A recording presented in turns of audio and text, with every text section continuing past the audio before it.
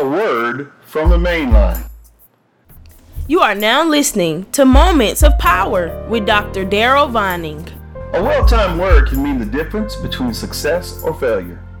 Ephesians 2 verse 1 describes how God has made believers alive who were previously dead in sins and trespasses.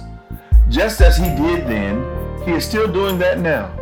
In a time that darkness is trying to overtake you, he will be your light. In a time when confusion attempts to reign over you, he will be your peace.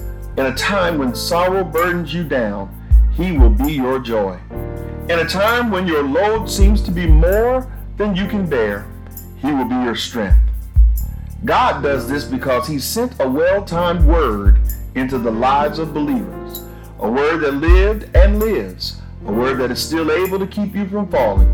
Jesus is that word, and he is still on the main line.